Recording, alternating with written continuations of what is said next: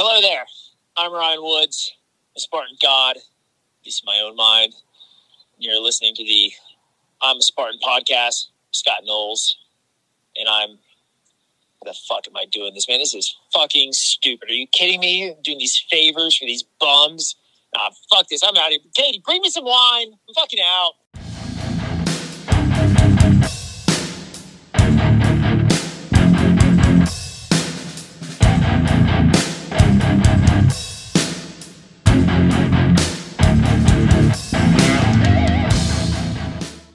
I am Scott the Fane Knowles, and you're listening to another episode of I'm a Spartan OCR Podcast. What is up, everybody? The New Jersey weekend was awesome. I had an awesome time there, even though Michael was snoring all night, both nights, all 3 nights, and I didn't sleep worth a crap. Still went out, had a good race both days. My girlfriend got her first age group podium, and I was so proud of her. I almost kind of hung back and ran with her on Sunday, and if I would have done that, we probably would have goofed around, and, she might not have done as good as she did. So I'm glad I decided to take out Sunday competitively so she could run her own race. And there were so many people at this race that I knew, and I met a bunch of the listeners there from the podcast. And it was just a great time. It was a great weekend with a bunch of great friends. I saw so many people out on course during the Ultra.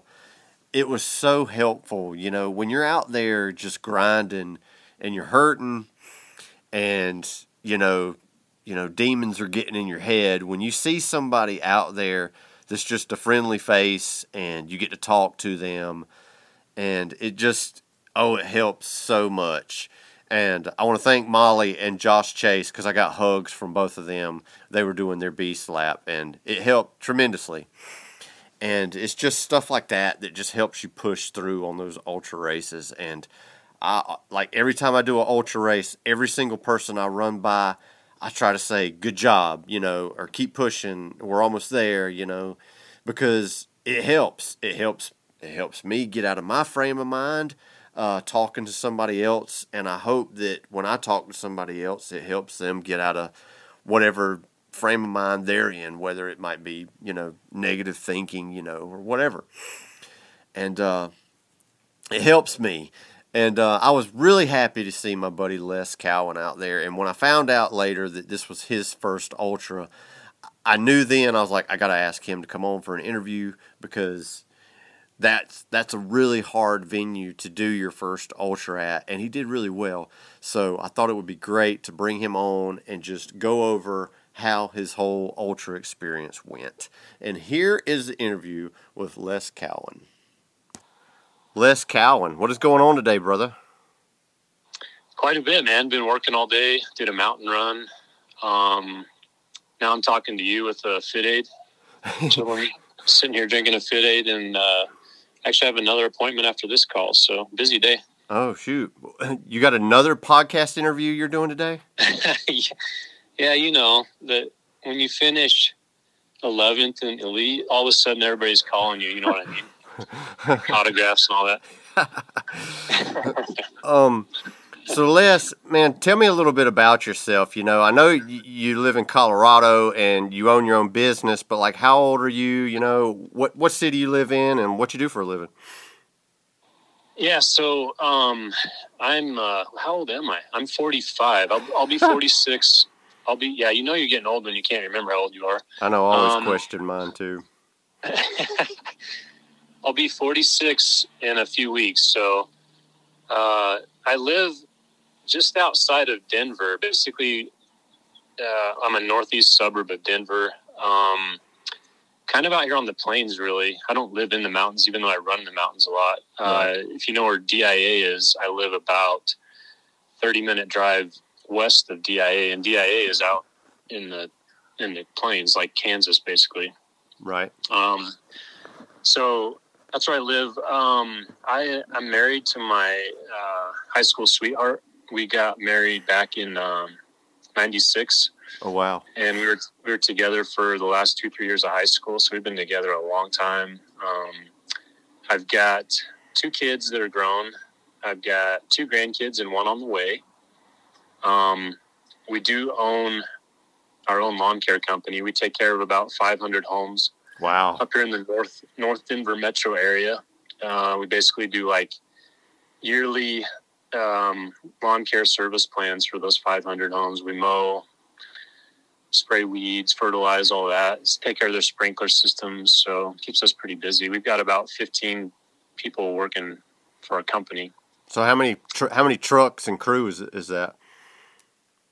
Yeah, so we'll have 5 to 6 crews go out each day, and then we have full time in the office. We have my wife, an office manager, and then my daughter-in-law also works in the office. So, and then I kind of do a little bit of everything, just kind of go where I'm needed. I try to avoid the office as much as possible. I'm sure. But yeah. Well, lawn care is about like endurance training in itself, I imagine. Yeah, so, Bracken's my coach, and we talked about that because I wanted to do an ultra last year. I wanted to do the Ohio Ultra, I think it was in June. Yeah.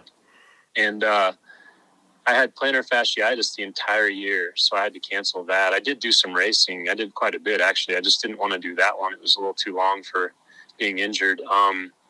But Bracken and I talked about I might be okay at them because of the fact that, if I can go out and do work on lawns for 8 to 10 hours a day, that's kind of similar to an ultra. Yeah, being on your feet. Yeah. So maybe that's, helping a bit. So in your experience of lawn care, what to you is like the best brand zero turn to buy?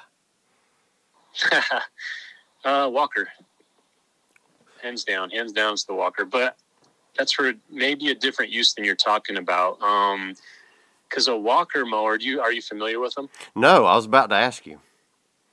Yeah, so they're made here in Colorado, but they sell them worldwide. It's a little yellow mower with a deck on the front, and it catches grass behind your seat.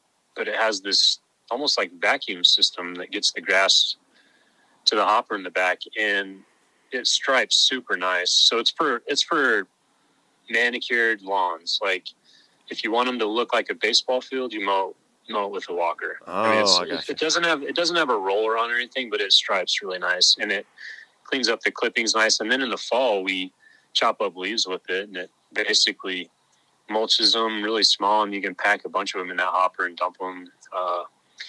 So that, for me, that's the best one. Yeah, I like that.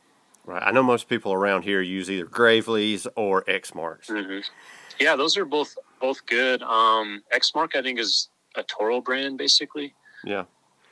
So we use, for our smaller mowers, we use the Toro 30-inch walk-behinds. They're basically residential mowers, but right. we mow in one day a year's worth of mowing for that mower. But we use them for like 2 years.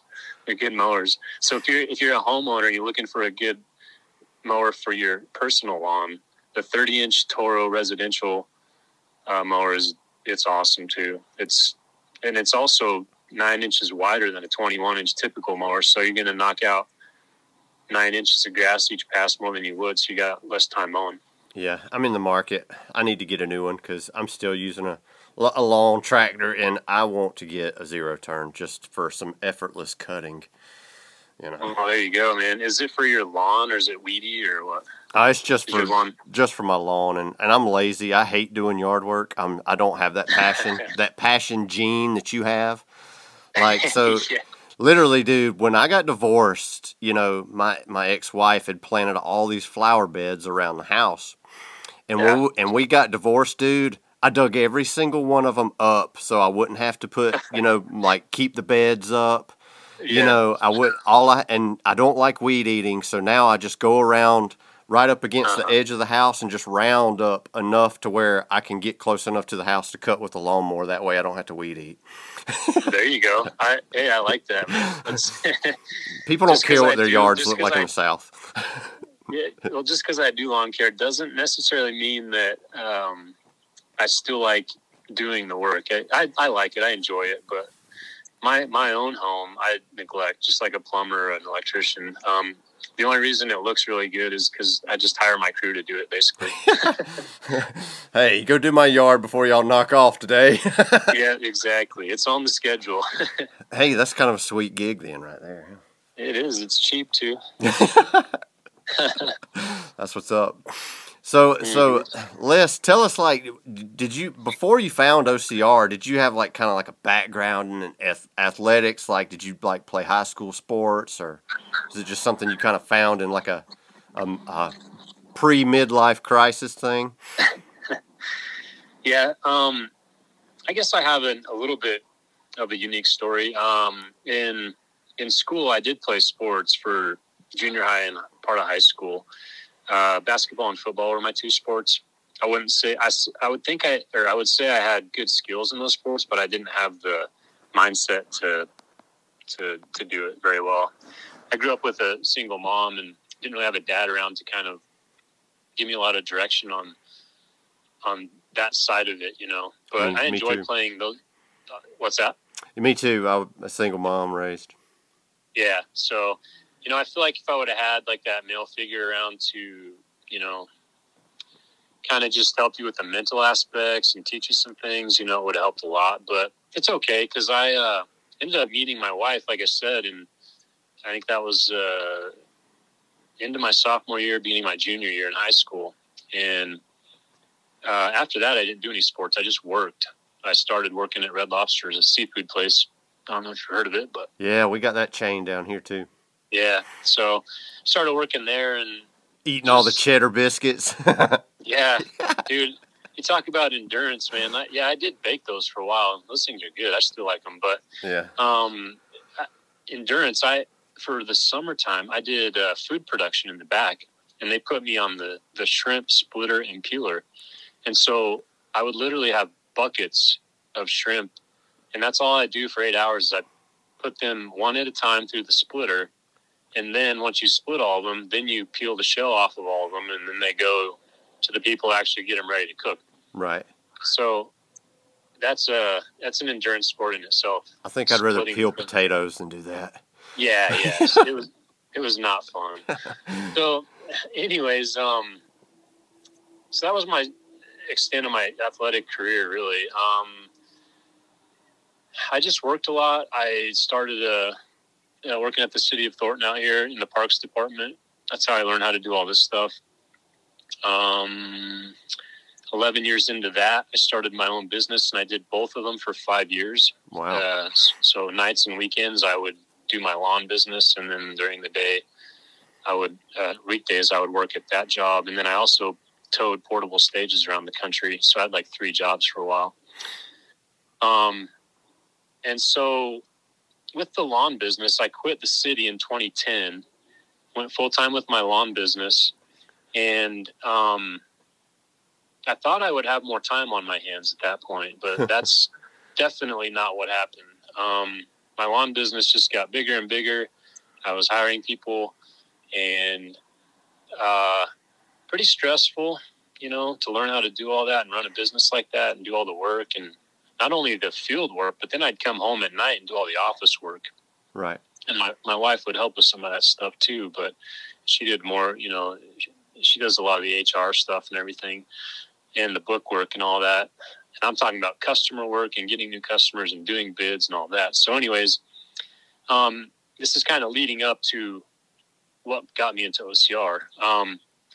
When you do lawn work every day, you're doing physical activity every single day and you're out and about.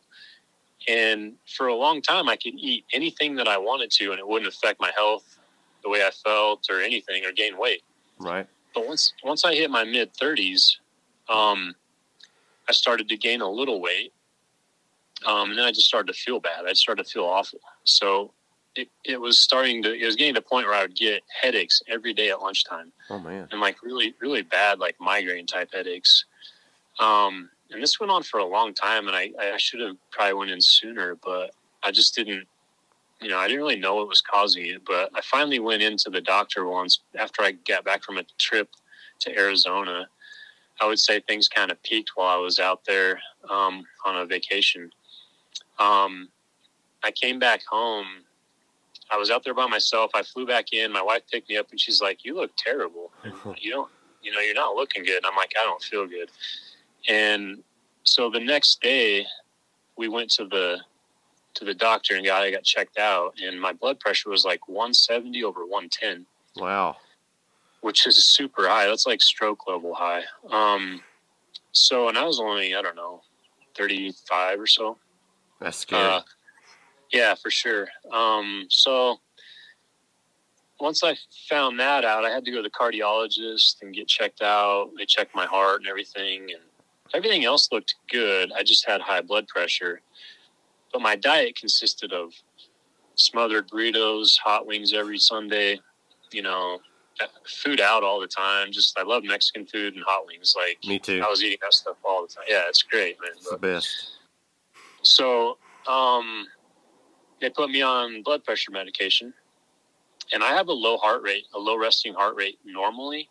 So they only had a few options to give me. And I remember going into the nurses or the emergency room once, and we were talking about my blood pressure medication.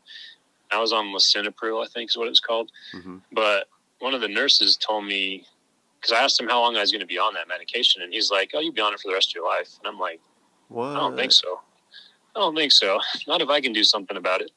So, at this point, I'm like 190, 195 pounds and just not in very good shape and sick kind of with this high blood pressure. So I didn't want to be on blood pressure medication for the rest of my life. So I started running and eating better. The eating better part still needs work, but I do eat a lot better than I used to, just because I don't feel good if I don't. Right. So I started running, just kind of jogging, a couple miles here and there. And one of my son's friends signed up for a Spartan race down in Fort Carson back in 2014.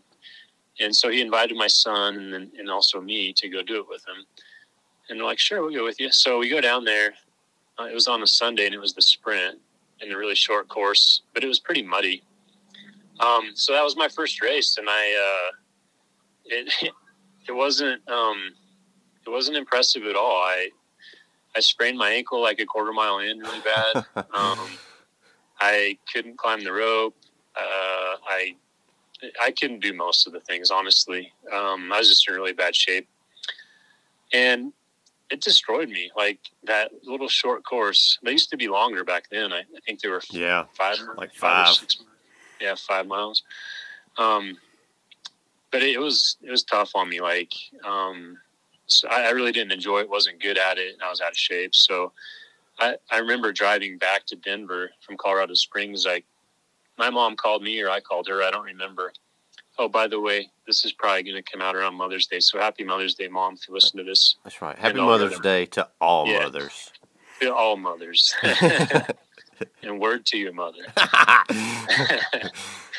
Anyways, I remember talking to her on the way back, and I told her I will never do one of those again as long as I live. Never. So I was hands down not going to do it again. But I started to think about it, after I recovered. And I thought, you know what? They have the trifecta thing that they do, and I think I'll try to do that the next year. So that was kind of my goal. So that got me to run and stuff more. It gave me something to train for, basically, and get into better condition. So that's what I did. 2015, I did a trifecta. 2016, I did 5 races. 2017, at the end of 2016, I was watching one of the videos from the Elite, back when NBC used to cover them. Right. And they did the series, the U.S. series. I remember watching, I think it was the Breckenridge race maybe, but like Hunter McIntyre was in the water and he like shoved Ryan Atkins. I remember that. That was Asheville. That was Asheville, yeah. I remember that. I was at that race. I remember that. So I was watching those. I was getting all pumped up, I was like, "Ooh, this is a contact sport. Cool." Like, this looks like fun. So that got me hyped up to like compete, actually, at that point. Not just go through the courses, but start competing. So I decided that next year I was going to jump into some competitive races. So the first race I did, I think, was I don't know, was it called competitive? It wasn't called age group yet. It was just competitive. Yeah, it was just competitive. So I jumped into that at the first California race in January, and I won my heat, and I was like, that was awesome. So I decided to actually, back then you could just sign up for Elite and do it. So right. I signed up for Elite and did Elite that whole year. And I typically finish mid-pack or towards the bottom 2/3, But yeah, that's how I got into it, and that's where it led to. And then obviously, there's some other stories in there, but that's how it all kind of came together. Yeah, because it looked like you had almost 100 races underneath your belt at this point. And yeah, I'm at 90 right now. Yeah, so here's my question. Why did you wait so long to do your first ultra, and what made you choose a tough mountain ultra to be your first one? That's a good question. I've been thinking about ultras for a few years, just kind of looking at them from the outside going, I wonder if I could do that. I guess I haven't done one. Like last year I was going to do the Ohio one, so that would have been my first one, and it would have actually been a lot easier because it was flat. So I'd thought about it a couple of years previous to that, but I think I was so caught up in the series because the 2019, I did the Mountain Series and the United States National Series. I took second in the Mountain Series behind Jeff Boomhauer. That awesome. Dude's a stud. Yeah, he's a stud.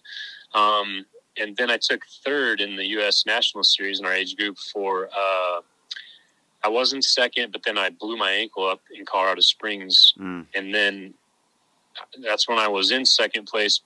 So 2 weeks later was the Utah race, the last one in the series. And my ankle was still, was that a week later or 2 weeks? I don't remember. It was 1 or 2 weeks after I blew my ankle up. And it was a bad sprain. So I wasn't going to race Utah. I was going to throw in the series and I wouldn't get placed in the series. And I remember I got a message from Cole DeRosa, who's an amazing athlete. Yeah. Just a specimen.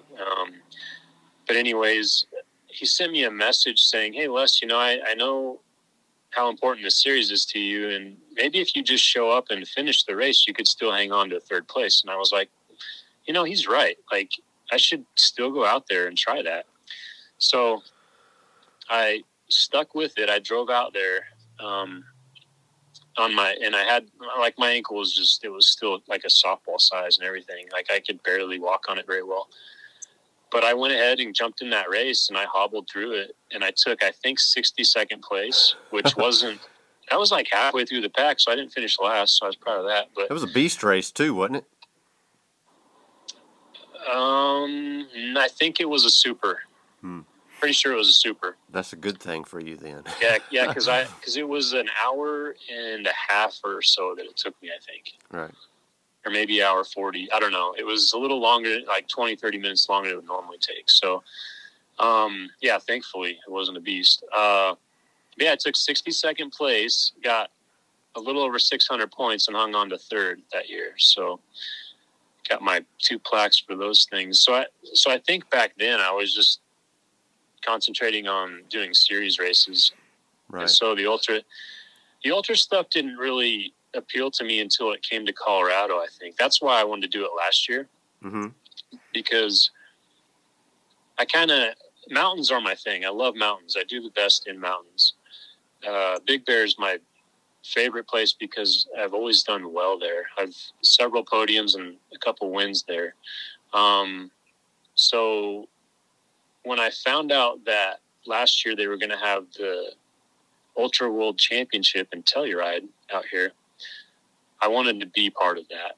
And that's why I signed up for the Ohio Ultra to qualify. Didn't work out, so I went ahead and went to Telluride and just did the Beast last year. Right. And yeah, so that was fun. And last year I had that plantar fasciitis. So my mileage per week was like 15 miles a week of running. And the rest of the time I was working or biking a little bit. So I wasn't in the best of shape last year. But so when they announced this year that the Ultra was going to be at Tahoe, I was like, I have to be part of that because I wasn't able to do it last year. And Tahoe is one of those places that I've done well there and I've DNF'd there. Right. And it's like such a beast of a place. And they put you through so much at the top with water and everything. And I just love how far it pushes you. So I wanted to try out this Ultra in New Jersey. I picked New Jersey because the rest of my weekends where there are Ultras, I'm racing other races. Right.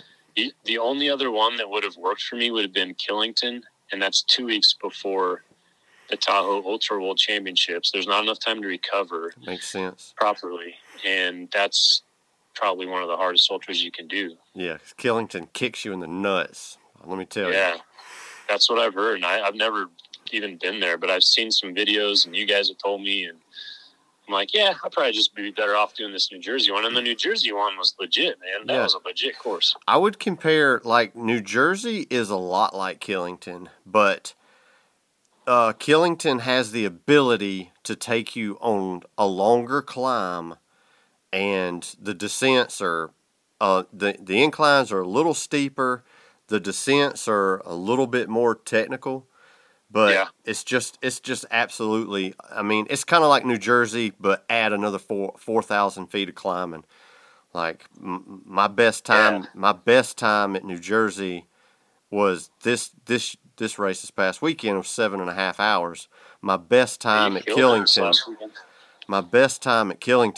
was just a little over 10 hours. I mean, wow, Killington, it's a rough course, man. It makes you question why you signed up. That's a long time to grind, man. That is a long race, especially when you're like racing it. You know, right? Not just like walking it. So wow, yeah, I got to try it someday, but it's not going to happen this year. But it's a beautiful venue too. Like when we did it this past year, we came up to the top of the mountain right as the sun was coming up, so we were able to see the sunrise. It was awesome, man. Nice. It was awesome. Nice. But yeah, it's tough.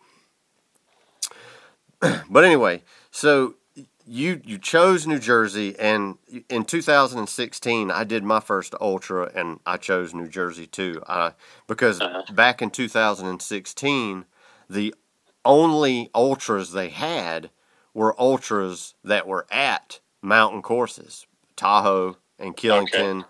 And I think that was like the first year they had an ultra at New Jersey. And that's why we went, because out of those three, that was supposedly, supposed to be one of the easiest ones. And it was rough on me, especially because I was like you at that time. I probably wasn't running but like 15 miles a week. I was just, going to go in there with a good poker face and try to run a bunch of miles. And, like my IT bands were like killing me the whole second lap. It was. Oh, I bet. It was a struggle to finish that race, and not to mention, like a bunch of idiots, we drove up there, and we had it in the plans to where we had to get in the car the next morning and drive back home. We were so stove up by the time we got home. It was so stupid. That would be rough. Jeez. So I know you said. Bracken is your coach, and he's on the Running Public, and so how did he change up your training? Like coming into this race, were you doing like a lot of zone 2, like grindy workouts and stuff like that? No, actually, so it's interesting. Leading up to this, this was a really last minute decision for me. Oh, okay. I had been training for Big Bear. Which is only a super, but I was contemplating running the Beast as well, but that's another story. But anyways, coming into this, so it was kind of rough. I actually backed off my running, and this is why. 4 weeks before New Jersey, I have a spot on my face that is basal cell skin cancer. Oh no. And so it's like precancerous cells on my face. So 4 weeks ago, I started treating it with this cream, and I didn't realize the side effects of this cream would do this to me. And it's actually kind of rare for it to happen to people, but it can. But it's, I started using it, and then my energy levels just dropped. 3 weeks into it, I got a bad cold. It just kind of, basically what the stuff does is it puts your immune system into overdrive and kind of attacks that spot. Yeah, because but then it compromises the rest of your immune system. I think they gave that cream to my sister because my sister had some spots on her chest because she lived in the tanning bed when she was younger. And I want to say they gave her a cream, and it was like the cream almost had like a chemotherapy type ingredients in it. Yeah. That's exactly it. So it made all of her hair like almost fall out. And like really? the doctor didn't even tell her about it. And she ended up, getting just, because she's an airline stewardess, and, she was just getting depressed because every time she'd take a shower, just more of her hair would like fall off. And she only used it for like a week or two. And, and so, yeah, she must have been covering a big area or something. I think she was, like, because it was like a prevention measure on her chest. Yeah. And, she ended up, like, having to get, like, she ended up just shaving her head and getting a wig, just having to get through it until all this stuff worked its way out of her system. But, yeah, the doctor prescribed that to her and didn't even warn her of the side effects or nothing like that, man. It was totally crazy what she had to go through. That's crazy. I didn't know that could happen. And I had the same thing. The doctor didn't tell me anything. They just, like, prescribed it. I start using it, and then I'm feeling sick, like, every day. I mean, I was taking naps every day, and I skipped a bunch of runs, skipped some lifting. I pulled a muscle lifting. I'm like, I lift lightweight. I shouldn't pull muscle. And so, yeah, like 4 weeks prior to this race, I was on that stuff, and I was supposed to take it or put it on there for 6 weeks. But at the end of the fourth week, I had 1 week until the New Jersey race. So I called the doctor. I'm like, hey, I've got a good scab built up here. It's done what it's supposed to do, I think. Can I get off this stuff? Because I have a big race next weekend, and I can't feel like this when I do it. And they're like, oh, yeah, if you got a good scabbing and everything, it's probably done what it's supposed to do, and you're good. So thankfully, a week before, I was able to get off it and feel at least pretty normal for the race. But as far as my training went, we didn't change a thing, really. Actually, we did. We changed one thing. 2 or 3 2 weeks before, I was right in the middle of the cream I'm using on my face. And 2 weeks before the ultra, I did a 20-mile, my first 20-mile run up in Boulder just to test out nutrition, how I should pace myself with heart rate and stuff. Right. And I took a little transition period kind of fake thing just to try to practice that. And so that's the only thing I did different. I would normally run like a 10 to 12 mile run on a Saturday. This is the 20-mile run. And my furthest run before that was 18. And that was actually a race in Tahoe back when they had the beast and they made that one beast really long. I think that was 2018 or something. But yeah, so my longest run ever, 2 weeks before the race, just to try it out. So the ultra itself is over 2 times longer than I normally run. Yeah, that's usually me too. Like my long runs might be, on the weekends are usually like 10 to 15 miles, Yeah. But, and but the trail I usually do my long run on, it's really technical, and I usually run it at like, a low heart rate zone. So I'm out there, maybe two to 2+ hours. So, it's still good training, I feel like, for doing longer races where you're not just beating yourself to death. Yeah, I agree. That's what I've been doing this year too. Is I'm really slowing down my long runs more than I used to because I just have been injured so much, and so I've been kind of practicing an ultra pace for my longer runs and even my easy day runs, which was really hard for me to do in the past. And I think it's a key thing to do if for all the new people out there starting out, because the biggest mistake I made early on was going too hard all the time, like just trying to grind everything out. And I got hurt so much. So I'm tired of being hurt. And this year I'm like, I'm going to be coachable and I'm going to chill out on my easy days and do this training, the 80-20 thing, I guess what they call it. But right, just try to chill out a little bit on those runs. So I take it pretty easy too. A 10 to 12 mile run in Boulder with about 3,000 feet of climbing for me will be around 2 to 2.5 hours. Just depends on the day and if there's snow or anything too. Yeah, that's a good long run. So going into the race, what was your pacing strategy? I mean, were you pacing to set like a certain time, or were you just kind of like pacing for feel and to just go out there to just finish? Yeah, so it was completely feel, and then I was just going out there to not get hurt and to finish, just because I did it to qualify for Tahoe. Right. It's funny though, because when the race started, I mean, I did a lead just so I could get out as early as possible. Had no intentions of trying to win anything in that, but just wanted to get out early. And it's nice to be able to sign up for that. But so everybody kind of took off from me. I was probably second to third to last person up that first hill. So I'm running and I feel like I'm barely doing anything. And I live at elevation and train in it, and we're down there at almost sea level.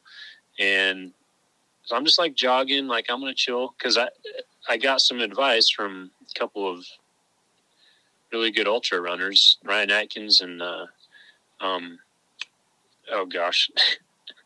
Ray Coble. Right. And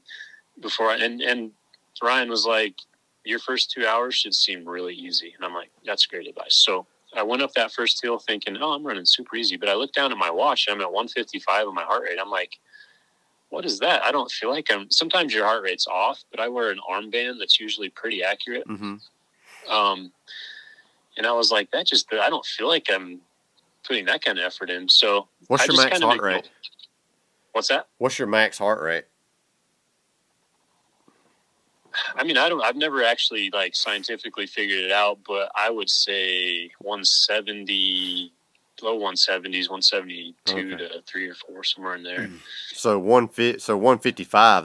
That would be like zone 5 for you then, right? That's like a beast effort heart rate for me. Yeah.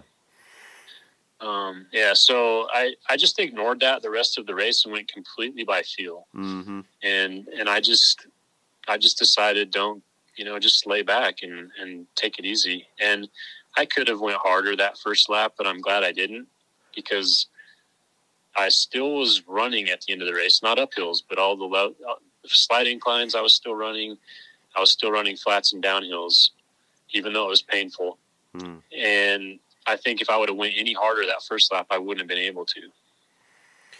Yeah, because I went out probably a little too fast on the first lap, and then I kind of had a little mile bonk on the first 3 miles of the second lap, and probably like mile 5 into the second lap, I was starting to get a second gear again. But man, I don't know what it was. It just hit me bad. I guess it was just whatever I did in transition, ate something that didn't agree with me or ate too much or something like that. Yeah, you smoked that first lap. You caught me at, mile 14 or 15. Yeah, I know, man. I was happy to see you, dude. Like, I love seeing people on course during an ultra, man. Just nothing cheers you up and just gets your mind out of the pain cave for just a few seconds, you know? Yeah, that was awesome running into you. And then Jeff came along too. That was awesome. Yeah, man, there was a bunch of people out there that I knew this weekend, so it was a good time. Yeah. And that's the cool thing about, and that's why I like running age group, because there's more people in age group. I know more people in age group, but then like a lot of people that are in elite, like I might catch up to some of them and be able to chat with them too, so. Yeah, for sure. That's always cool, man. Always the best part, man. Yeah. So, what was your gear planning like going into the race? Like, what was your go-to gear? And like, did it work? Did you swap any of it out at transition? Yeah, so I wanted to wear shorts because compression shorts because I knew we were getting wet a couple of times, and I didn't want like if I wore pants, the compression pants, I didn't want them to take so long to dry. Which actually later in the race would have felt good because it was warmed up a little bit. But I wanted to wear shorts for that reason. Thinking back on that now, my legs got whipped up pretty good by all those vines and branches that we ran through. Yeah. So might have been better to wear the pants. I noticed you wore the pants. So I always wear pants because I always wear a knee sleeve on my right knee. I don't know what it is about my right knee, but I had IT band syndrome real bad, and I was able to, quit running with one on my left knee, but every time I take one off of my right knee, it just always feels vulnerable. So I've been wearing a knee sleeve on it for probably 6 or 7 years now. It might be like a mind thing at this point. Yeah. So the pants help hold it up so it's not constantly falling down, Gotcha. Okay. Well, that's what I picked for that. Obviously, I have my Innovate Trailfly Ultra G300s that I found last year when I had the plantar fasciitis. Those shoes have been amazing for me. They're just wide enough because I have a wide forefoot. They're just wide enough in the forefoot that they don't squeeze my toes together. I do rub on my pinky toes a little bit, but those shoes, they got pretty thick soles on them, and the traction's pretty good.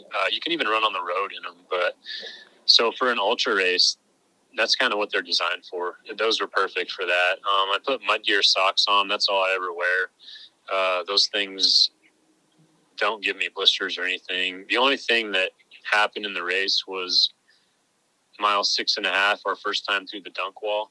Right. I got some sand in my shoes, and I was like, oh, it'll be fine. And I just kept running. I ran the rest of the race with that sand in my shoes and probably got more in it the second time around. But when I got back to the hotel, I had quite a bit of sand in my shoes when I took them off. Or not the hotel, when we sprayed off at the cleaning station there. But quite a bit in there. I was like, I shouldn't have been running with all that in my shoes. And what it did was it made like sandpaper on my toes. And so I had some pretty good bleeding spots on my toes from it. I didn't have blisters. I just had them sanded down. Oh, wow. Sorry, there's a truck next door driving by. I don't know if you can hear that. It's kind of loud. But so those are my for my feet, and I did not change those at transition. Yeah. I took long enough already. Like you were in there when I got in there. I came in and you were gone, and I was trying to figure out what to eat and all this, and I was like, I don't know. I didn't do very good in the transition, but I learned a lot, so now I know more of what to do. And up top, I just wore a polyester Spartan shirt. I wanted to definitely wear a shirt because I didn't want the vest rubbing on me, so I had the Solomon vest with the what are they called? The bladders in your pockets in the front. Mm-hmm. So those are 16 or 18 ounces, I believe, and I put Tailwind in those. Concentrated like 3 scoops in there, and then I would chase it with water at the water stations. Right. Second lap, I put my bucket hat on because of the sun. I got a white head and blonde hair, and I would burn pretty easy. So 8 hours out there. Plus, it felt great when I went through the water and got it wet. It was like air conditioning on my head. So that's the gear stuff. One other thing I might mention with the nutrition is I didn't care for the Honey Stinger waffles that I took because they froze. It was only in the 30s, but I tried to eat one. And it was like eating a piece of, it just wouldn't, like a frozen piece of food. It was hard as a rock. So that didn't work. But what did work and made me feel like myself again every time I took one was the Spring Energy Awesome Sauce packets. Oh my gosh, dude. Those things were great. And you don't need water with them. It's like applesauce and oats and cinnamon. And I don't know. There's all kinds of good stuff in it. It tastes great. And it gave me energy every time I took one. Yeah, I like the Spring Energy gels. They got some good ones. I know my girlfriend, she bought like a variety bag one time, and all of them were pretty good. There was Yeah. one that was like a spearmint flavor, and it was kind of, I wasn't crazy about it, but they were all pretty good. There was one that Isn't had like that a peanut butter. spearmint? Isn't that spearmint one the electrolyte I think so. shot or whatever? Yeah, I think that's the electrolyte juice one or whatever. Yeah, it was Put it in your water. It was pretty nasty, man. Yeah, I agree. Awesome sauce, though. You got to get that one if you haven't tried it. I'll have to check it out. Not So, the proper name.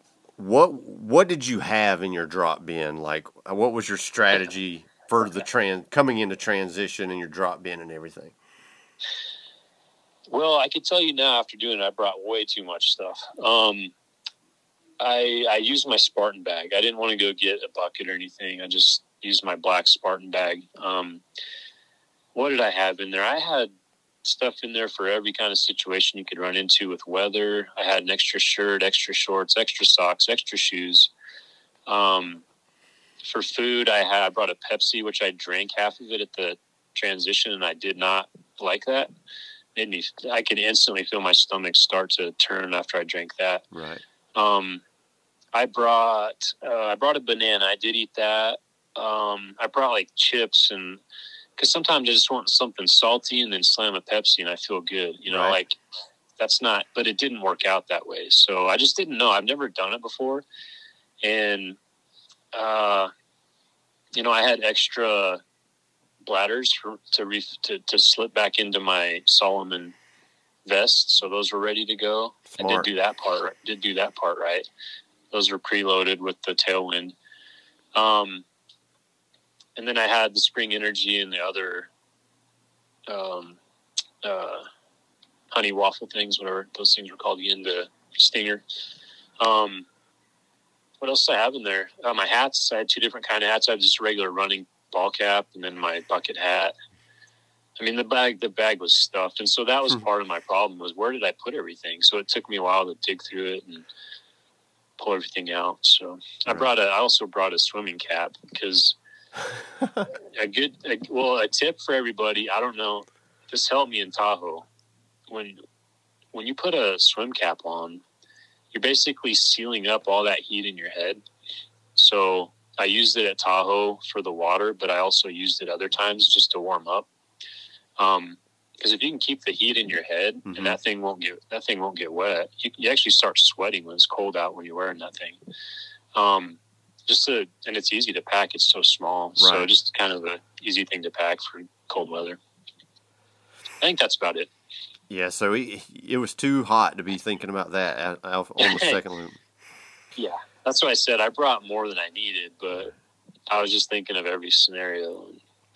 Yeah, man, I always, and I did probably the same thing as you. I had spare socks, spare shoes, and like a little first aid kit or whatever with some moleskin on it in case I had like a big blister. So I put all that in the bottom, and the first thing that's on the top of the bin is like the stuff I know I'm going to use, and that's like your food and like your water or your refills, like I was just using a flip belt, so I slipped one off and put another one on that was, ready to rock. And you're probably like me. When I come into transition, I'm never really like starving, but I know I need to eat something just to get some extra calories going. So I usually had like 2 Honey Stinger waffles, and like I think this time I had like some fun sized Butterfingers. And I went ahead and opened it all and just put it all in a Ziploc bag. That way you're not fooling with wrappers on each individual one. Yeah, but that's a good idea. I ended up just grabbing 1 Honey Stinger and 1 Butterfinger, and that was pretty much, and I just downed some Enduralite, and I had it mixed with that liquid IV stuff they always give out. And I've done this on like 4 Ultras, and it's never bothered me, but on this one, I felt like I was getting a little nauseous on, like in the first 3 miles. And I don't know if it's maybe because it was hot or I don't know. That's the first time I've ever gotten nauseous during an ultra. It kind of scared me for a second. I was glad I was able to catch another gear later on. But. Yeah, that second lap I had a lot of nausea events. and I would just like slow down a little bit when I would get those, and it would go away. But I got nauseous as well after the first lap. I had a really bad exit on the transition. I don't know why I didn't look at this before, but I didn't realize you go out a different direction than you came in. Oh no! So I went back out the entrance and started climbing that hill. Oh and no! The girl was on her phone, so she didn't realize I did it. The girl who's sitting at the entrance, and I'm like climbing the hill. I'm almost back up to the starting gate again because I thought that's how we had to go. Right. And some lady saw me that works for Spartan, thankfully, and turned me around. Otherwise, who knows where I would have ended up. So she pointed me back down, and you got to go out the other side of the transition zone. And so then I had to come down and go back out. So I wasted probably, I don't know, at least 4 or 5 minutes messing around with that. See, I noticed it the night before, because I went and looked at the drop bin area, so I knew we went out that way, but it didn't help because there was that rock ledge there, and everybody set their drop bins on that rock ledge, and I'm like, we got to go over that, you know what I mean? That climb out of there was legit, man. You had like ropes, steep rock wall and everything. And yeah, it was. That mountain impressed me a little bit. You guys you live in Georgia or? Yeah, South Georgia. South Georgia. Okay, so it's not really your area, but that east side, like I think I told you this in the race. I'm used to rocks and steep hills. I'm not used to rocks and steep hills covered up by branches, vines, leaves, sticks, and then while you're trying to navigate that, you're getting slapped in the face with tree branches. I'm like, what the heck? I cannot catch anything here. Like, I can't catch any speed because I just have too many things going on. Right, and especially that downhill right after pipe layer. We went in the woods, and then you got to the bottom of the hill, and it was like a swamp, and you were ducking through branches and everything. Yeah. There was a ton of eye-level branches to hit you in the face, and you never saw them because you were looking at your footing the whole damn time. Exactly. Yeah, I actually had one of the branches come across my eye while it was open, and I think I wear contact lenses, so I think it actually protected my eye from getting scratched. That's good. I wear contacts, too. Yeah. Maybe I'll bring safety glasses next time. So you saying that, you're more of a West Coast racer. Out of all the races that you've raced, would you say that New Jersey is more of a technical terrain race than most races you've done? Yes, I think so, because even Tahoe and Big Bear, even Canada when I went up there, there just isn't all that crap. It's either grassy or it's rocky. There's a trail or something or a road you're running down. It just didn't have all that other stuff, Right. So, yeah, I would say hands down more technical than the other ones over here for sure. I mean, some of the California stuff, but even that, I mean, we don't have all the leaves laying around and stuff, which add another level to, like, you have to be super brave to just bomb those downhills, not knowing what's under those leaves. Yep. And I could have my days where I could do that, but I wasn't doing that in the ultra because I didn't want to get hurt. And I had sprained my ankle twice already there.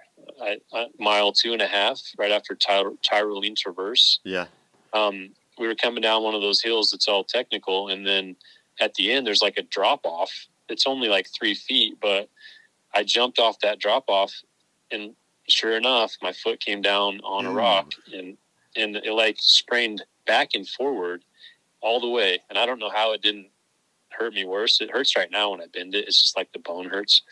But then when you caught up to me, and you, Jeff, and I were running down that hill around mile 15 or 16, whatever that was, it wasn't that bad, but I just hit a piece of dirt kind of wrong and weak and turned it again because it was already weakened from that first time. So I did sprain it a few times, but not bad enough to like stop running or anything. Right. You talking about when we was running under the ski lift?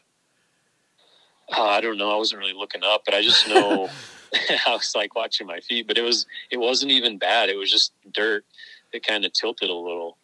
And so when I planted with my left foot, it just rolled over because of the tilt. And, we talked about my shoes, but I've ran between 3 pairs of these shoes, I ran over 900 miles, and I never sprained my ankle in these shoes. But I've had shoes where I do that before. Right.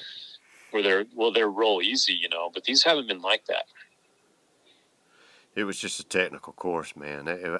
Even I knew it was a technical course, but I'd forgotten how technical it was because I haven't been there since 2018, and I mean, I was loving every minute of it. I love the technical stuff. It's kind of my jam.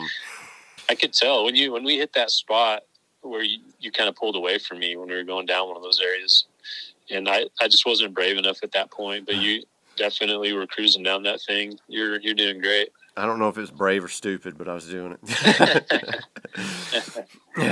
So, if you were to do this race again, what is there anything that you think you would have done differently?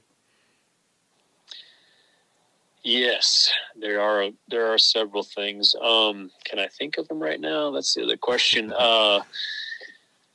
One thing I would do differently is I would organize my vest better, for one thing. That's the other thing I was struggling with, was getting my vest, getting stuff out of my vest in a timely manner, because there's zippers in several different pockets, and I was always looking for stuff. So that wasn't very efficient. I probably would have wore a little less. It was cold in the morning, but not that cold. I was just prepared for the water in case that made us cold, so I wore too much. So I had to get half undressed climbing one of the hills and put it all on my vest. I probably actually would go to a belt, because I don't think I need as much stuff as I brought.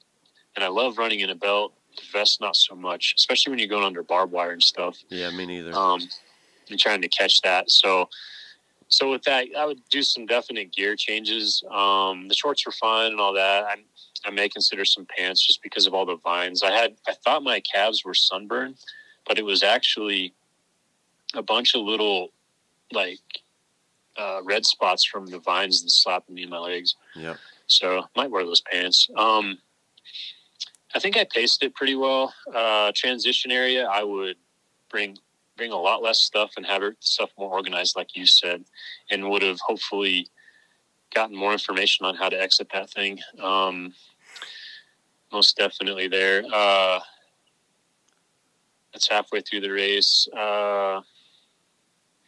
I completed all the obstacles. Oh, another thing I would have done different, those spear throws, they tied them off on the left side, and I hate that. Yeah, I don't like that either. Most people are right-handed. So the first time I came through there, I was concentrating way too much on how that was bugging me, and so I actually moved over to the left, and I missed left. The next time I came through, I just walked up and threw it and nailed it.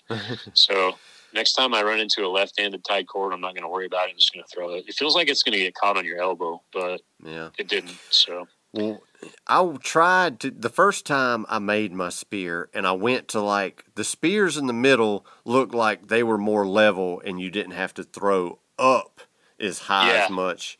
But on the second time coming through, all of those spears had somebody at them, so I had to go to a lower one, and I just barely missed it off to the right. So.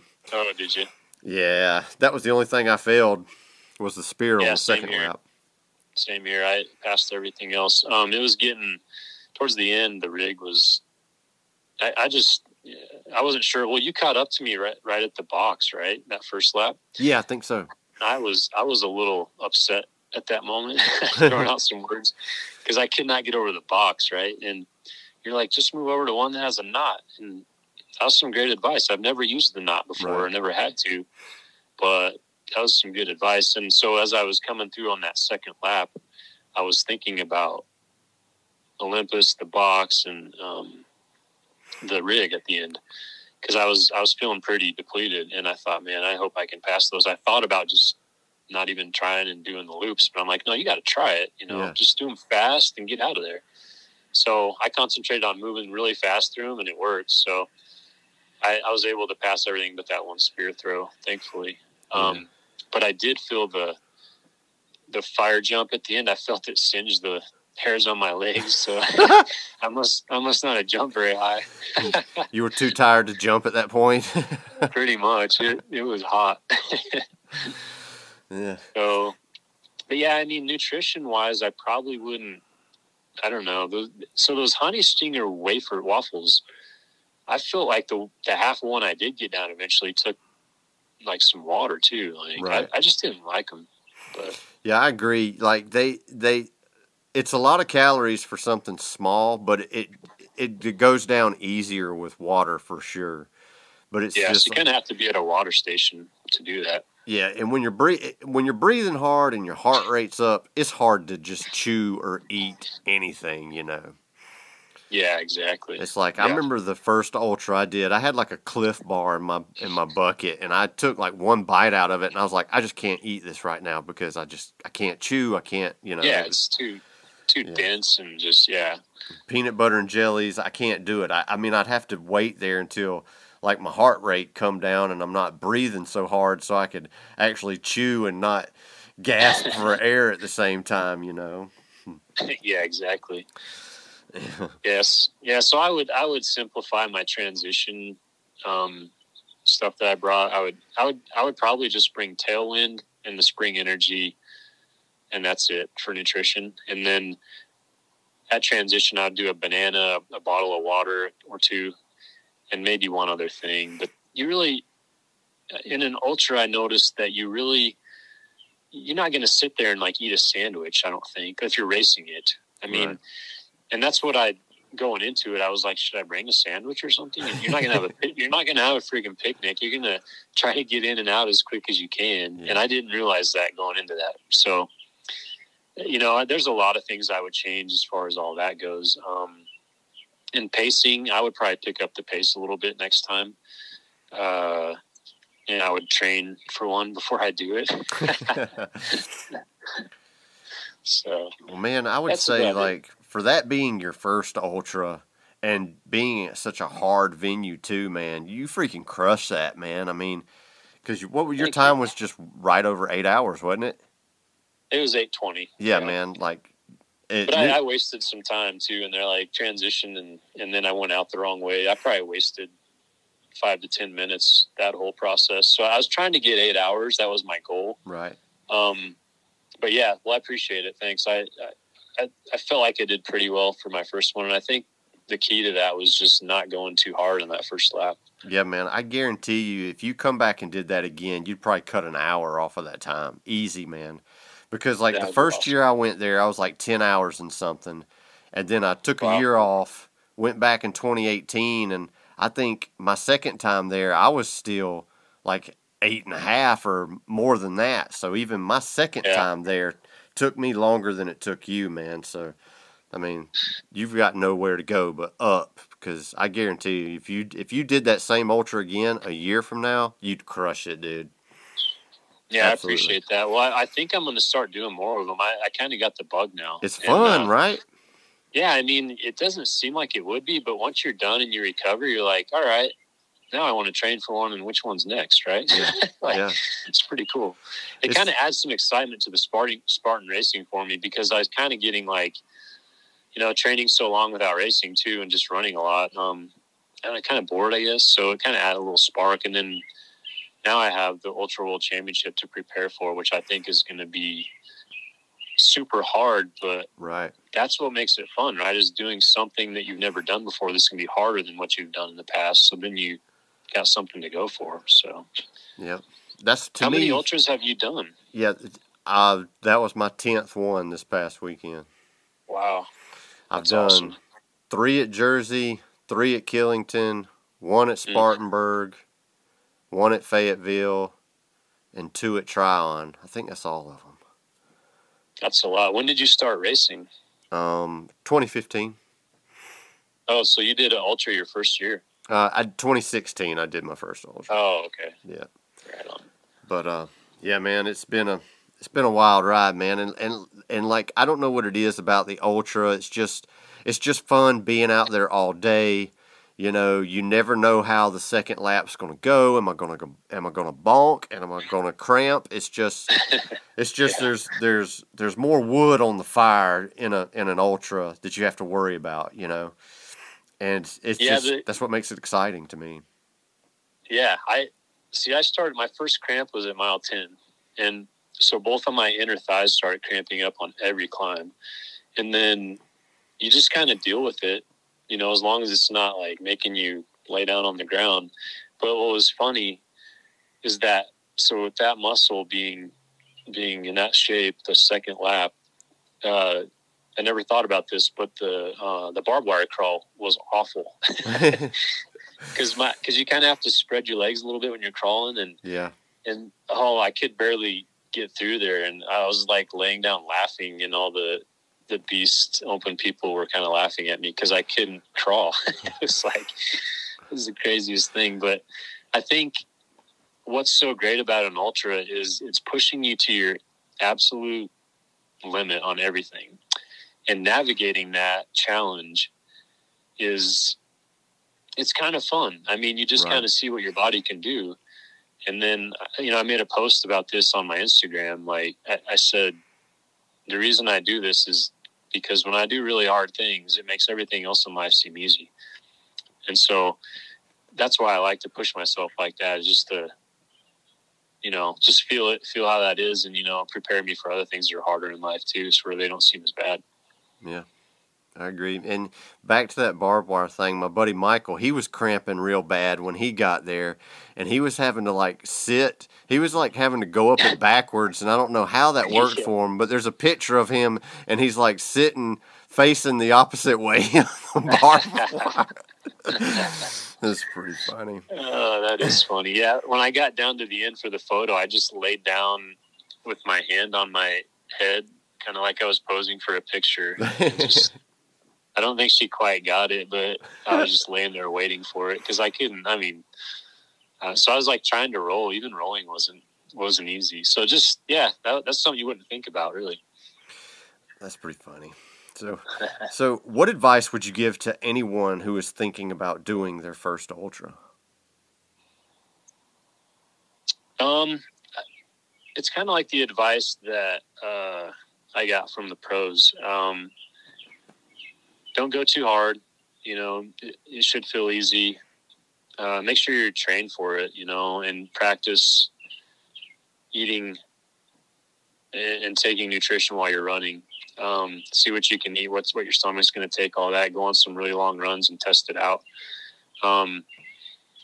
Because pacing, nutrition, transition, and obstacles are what get you through it. So the other thing is, if you're struggling with obstacles on short races, it's going to be 10 times worse in an ultra. So make sure that before you do an ultra, you get your obstacle game up to par, because you're going to be doing a lot of burpees if you don't, and that's going to cause you to not finish the race probably. And get more cramps too. Yeah. And then mile 13, that huge climb we had on the extra lap or the extra loop. Right. Just be ready for that in the race, save energy for that kind of stuff, because I talked to a couple of people where that was the end of their race. Don't go crazy in the race. One guy passed me early who was an age group, and then he was just done at mile 10. So I think pacing is just super important, and obviously nutrition, and then making sure you can pass 65 or 7 obstacles, whatever it is. Do a lot of grip work and stuff, because you're gonna, even the bucket carry and the sandbag carry and all that kind of not only ruins your legs but your grip too, depending on how you're holding everything. So just practice all that stuff and be ready for it. Cool. Well, Les, we're over an hour here, but I still every time I have somebody come on, I always ask them the same questions. And to this day, what has been your most favorite race and why? My most favorite, date or favorite venue, or just race in general, and I mean, it doesn't even have to be OCR. Just your favorite race experience and why? Well, I'd have to say my Big Bear races, because that's where I've performed the best. And I think the reason for that is just the mountains slow the fast guys down, because I can't keep up with them on the flat areas. So I like to race mountains for that reason. But, I would say my favorite race, though, out of that Big Bear experience would be the one in 2019, the U.S. National Series race, where I came in second behind Ireland. I don't think anybody expected me to finish second that day, so it was kind of nice to, kind of go in and beat the expectations that everybody may have had on themselves or for me, and get a podium. I think that was my first podium in a national series race. So, that's awesome. So that was probably my favorite race. But my favorite race that didn't involve me necessarily, that I was in, involved Ireland as well. I race Ireland all the time, and I've only beat him I think once, and that was in. He's awesome. He's a stud, absolute stud, and I only beat him once, and that was in the Seattle race, and it was just one of those muddy days, and he failed too many obstacles, and he still almost beat me. But anyways, my favorite race though that I was involved in involved him, and I was happier for him than anybody because it was in Canada. Day 2, what was the name of that place we were at? I forget. But anyways, was it Washougal? Washougal? No, that's in. Is that in Washington? That's Washington. Yeah. Okay. That's the big ski resort up there where they had the Olympics.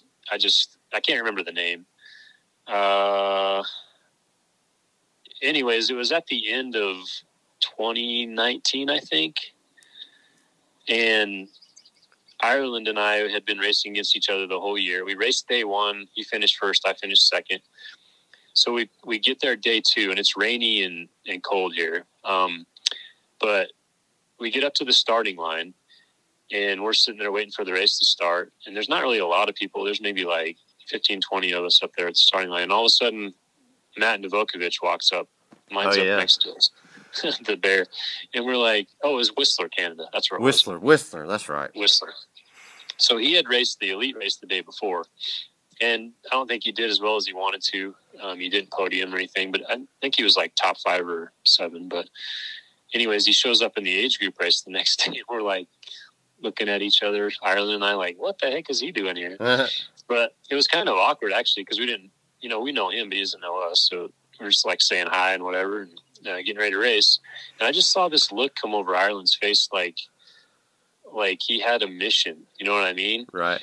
And so we take off, and I'm trying to keep up with these two guys, but it's not happening, and they're kind of pulling slowly away from me, and I'm like, I'm just gonna let them go and just race my race. But anyways, long story short, we get to the end of the race, and he beat Matt Novokovich on that mountain, and I thought it was really cool because of who Matt is and how awesome and great he is, and the accomplishments that he has, and I thought it was a really cool thing for Ireland to go ahead, and take the victory over him. And, just what an accomplishment. He could say that forever, that he beat the bear, so. Yeah, that was pretty cool. I actually brought him on, and we did a little small interview on that race too that he did. He was pretty proud of that, Oh, so, yeah. I don't blame him. I don't blame him. That's pretty cool, man. Yeah, it's a pretty neat accomplishment. Yeah. But I thought of another race that's probably my favorite race of all time. I actually would be the Las Vegas race where I got my first podium. Oh yeah. I mean, first podium's always pretty cool, and the way it happened was pretty cool. I'll just do it real quick, and then we can move on. But I started off the race saying I'm just going to run easy today. Yeah. Just, cruise through this race. So I did that. Ended up catching 4th and 5th place, and then racing them for a little while. And then Jason Hacker was in 3rd, and he failed the spear, so he was doing burpees, and we passed him at that point. So then Josh Tomczyk and I are racing hard at this point. There's only like a mile left in the race. Tire flip, rig, all that coming up. Right. And then, so we're like right next to each other, basically redlining at this point, running as fast as we can through the obstacle and through the obstacles. We get to the very last obstacle before the fire jump, and it's the A-frame. We arrive at the bottom at the exact same time, and we both climbed to the top, and I got there just a hair before him, but we were both at the top at the exact same time.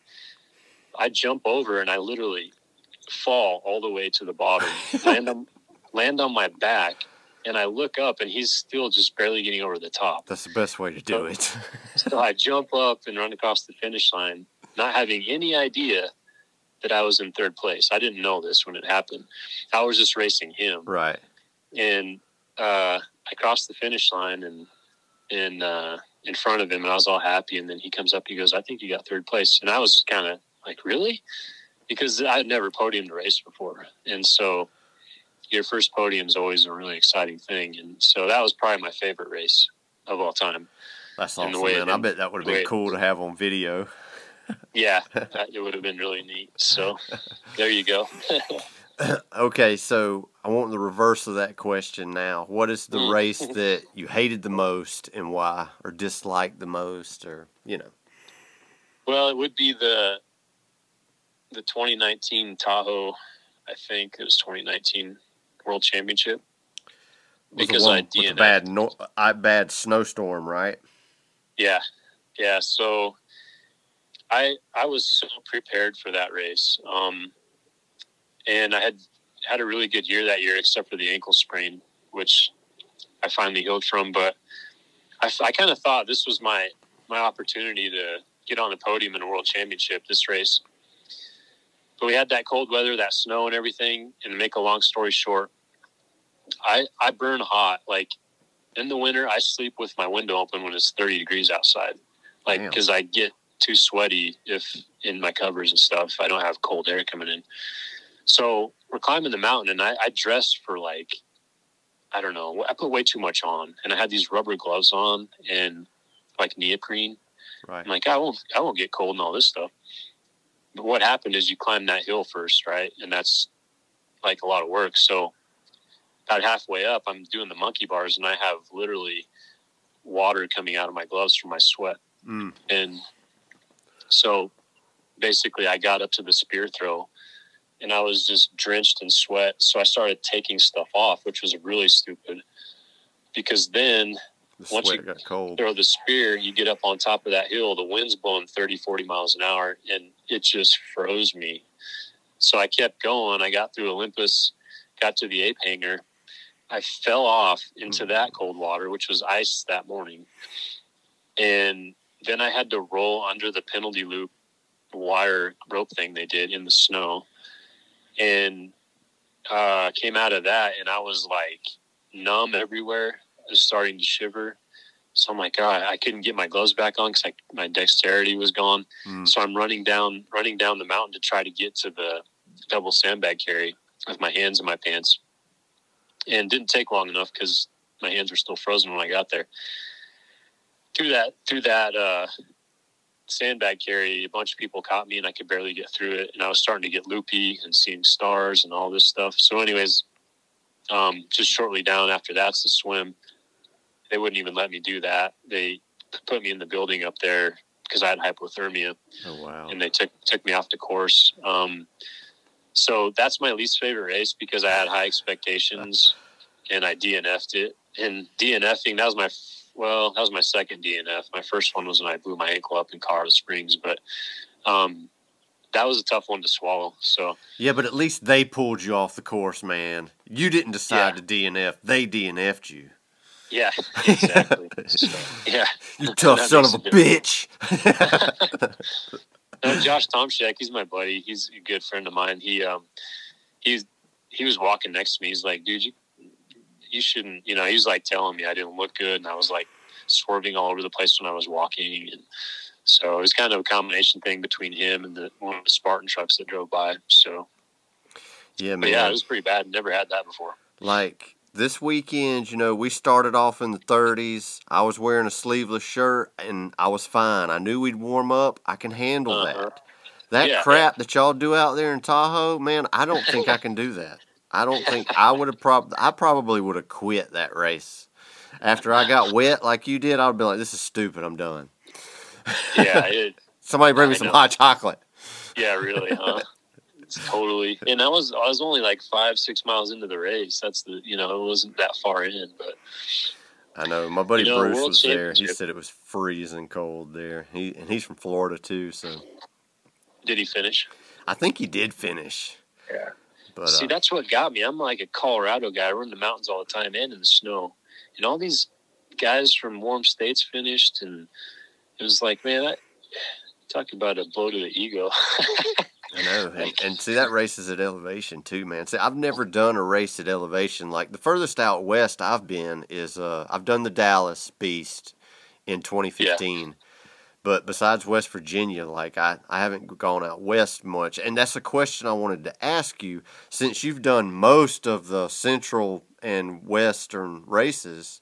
Like, to you, like, for all of us people that live on the East Coast and we're going to splurge and go to a race further west, what would you say would be the best one to go to? Oh, boy. Seattle's pretty cool. If you like mud. We got plenty of that here in South Georgia. Yeah, you guys are kind of used to mud. Like, are you talking about a different experience or just like the best course on this side of the country? Because I'm kind of biased. I love Big Bear, but everybody hates it because I just like it because I do well there. But I'm just saying, like, probably like a different race experience from like something you would see over here on the East Coast. Yeah, you know what's a cool course is Washougal, the one outside of Portland. Right. It's usually a sprint though, which is the kind of the part that I wish they had longer races there, but that's a really nice course. I know, because the top three that interest me the most is the Montana one, the Utah one, I was just going to say Montana. Yeah. So out of those three, which ones do you think would be kind of like the best racecation venue, since you've done all those? Definitely Montana. Really? Yep, that's the best one. Big Bear is just too steep for most people. It is nothing but climbing and descending steep hills, and it's at elevation, so it probably wouldn't be very fun for most people. Utah isn't as bad. It's more of a gradual climb, but the descents are pretty gnarly. It's for vacation a race, I would say in order would be Montana, then Utah, then Big Bear. Right. Big Bear is just a grinder. It's kind of like the Killington of the West, I think. Right. So if you like a grindy race, that's the one you want. If you want something that's just fun to run, Montana is the best. Cool. Okay, Les, last question. It's race weekend. What is your race ritual? Do you have like a certain thing that you eat on Friday night? You know, what are you doing the morning before the race? And if you're racing on Sunday, do you do anything after the race Saturday to prepare for that? Tell us your secrets, man. We want to know. Well, my meals of choice are usually like hot wings pizza. And Mexican? No. Hey, actually, Mexican food is after the races are over. Like, hell yeah. Every time. Except for out there in New Jersey, I couldn't find a good one. But anyways, that's another story. So 2 days before the race, I like to eat spaghetti or something, carb up. Because my son's football coach, who was a pro, said most, if you eat carbs the night before a race, usually most of them aren't available to you for the race or for a football game. So I started eating my carbs 2 days before a race. And then the Friday before, I'll hit a burger, usually at lunch, and then pizza or something at night, just a little bit, and a salad. Race morning, I'm having cereal with a banana, and I'll take Tailwind right before the race.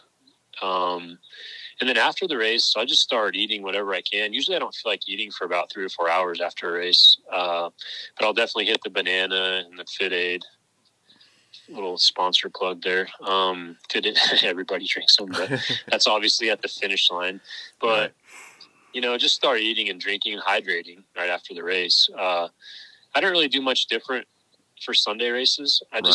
I like Sunday races because I'm usually more relaxed and the nerves are gone because you just race, so you're like, who cares what happens Sunday, and you just want to get up and hit it again. And usually I recover pretty well for Sundays, so just eating another big meal of some sort in the evening that tastes good. It doesn't really even matter what it is.